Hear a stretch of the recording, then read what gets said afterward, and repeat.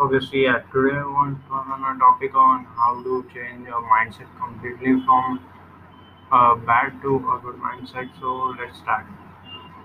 So in today's podcast, what we are going to talk about? We're going to talk about how you can change your mindset completely so as to get great results in life. So let's start from the beginning. So to change your mindset, you need to change two things: your internal system and your internal thinking. I'm not talking about any external thing because it can be anything and it is different for every other person. So I'm not talking about external things as they can't be controlled.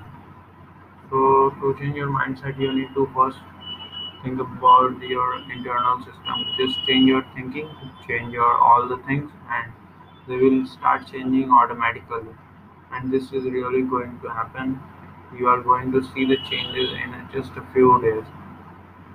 So start doing this from now. And so yeah. So to change your internal thinking, you just have to change your thoughts because we all the time are choosing our thoughts, and so what I'm saying to you that you must choose good thoughts that can make you good and relaxed so that you can be relaxed. So this is the basic point which you need to follow to get great results. And second, to change internal system is to do meditation and exercising and all other things. Okay, so thank you, and this was the podcast.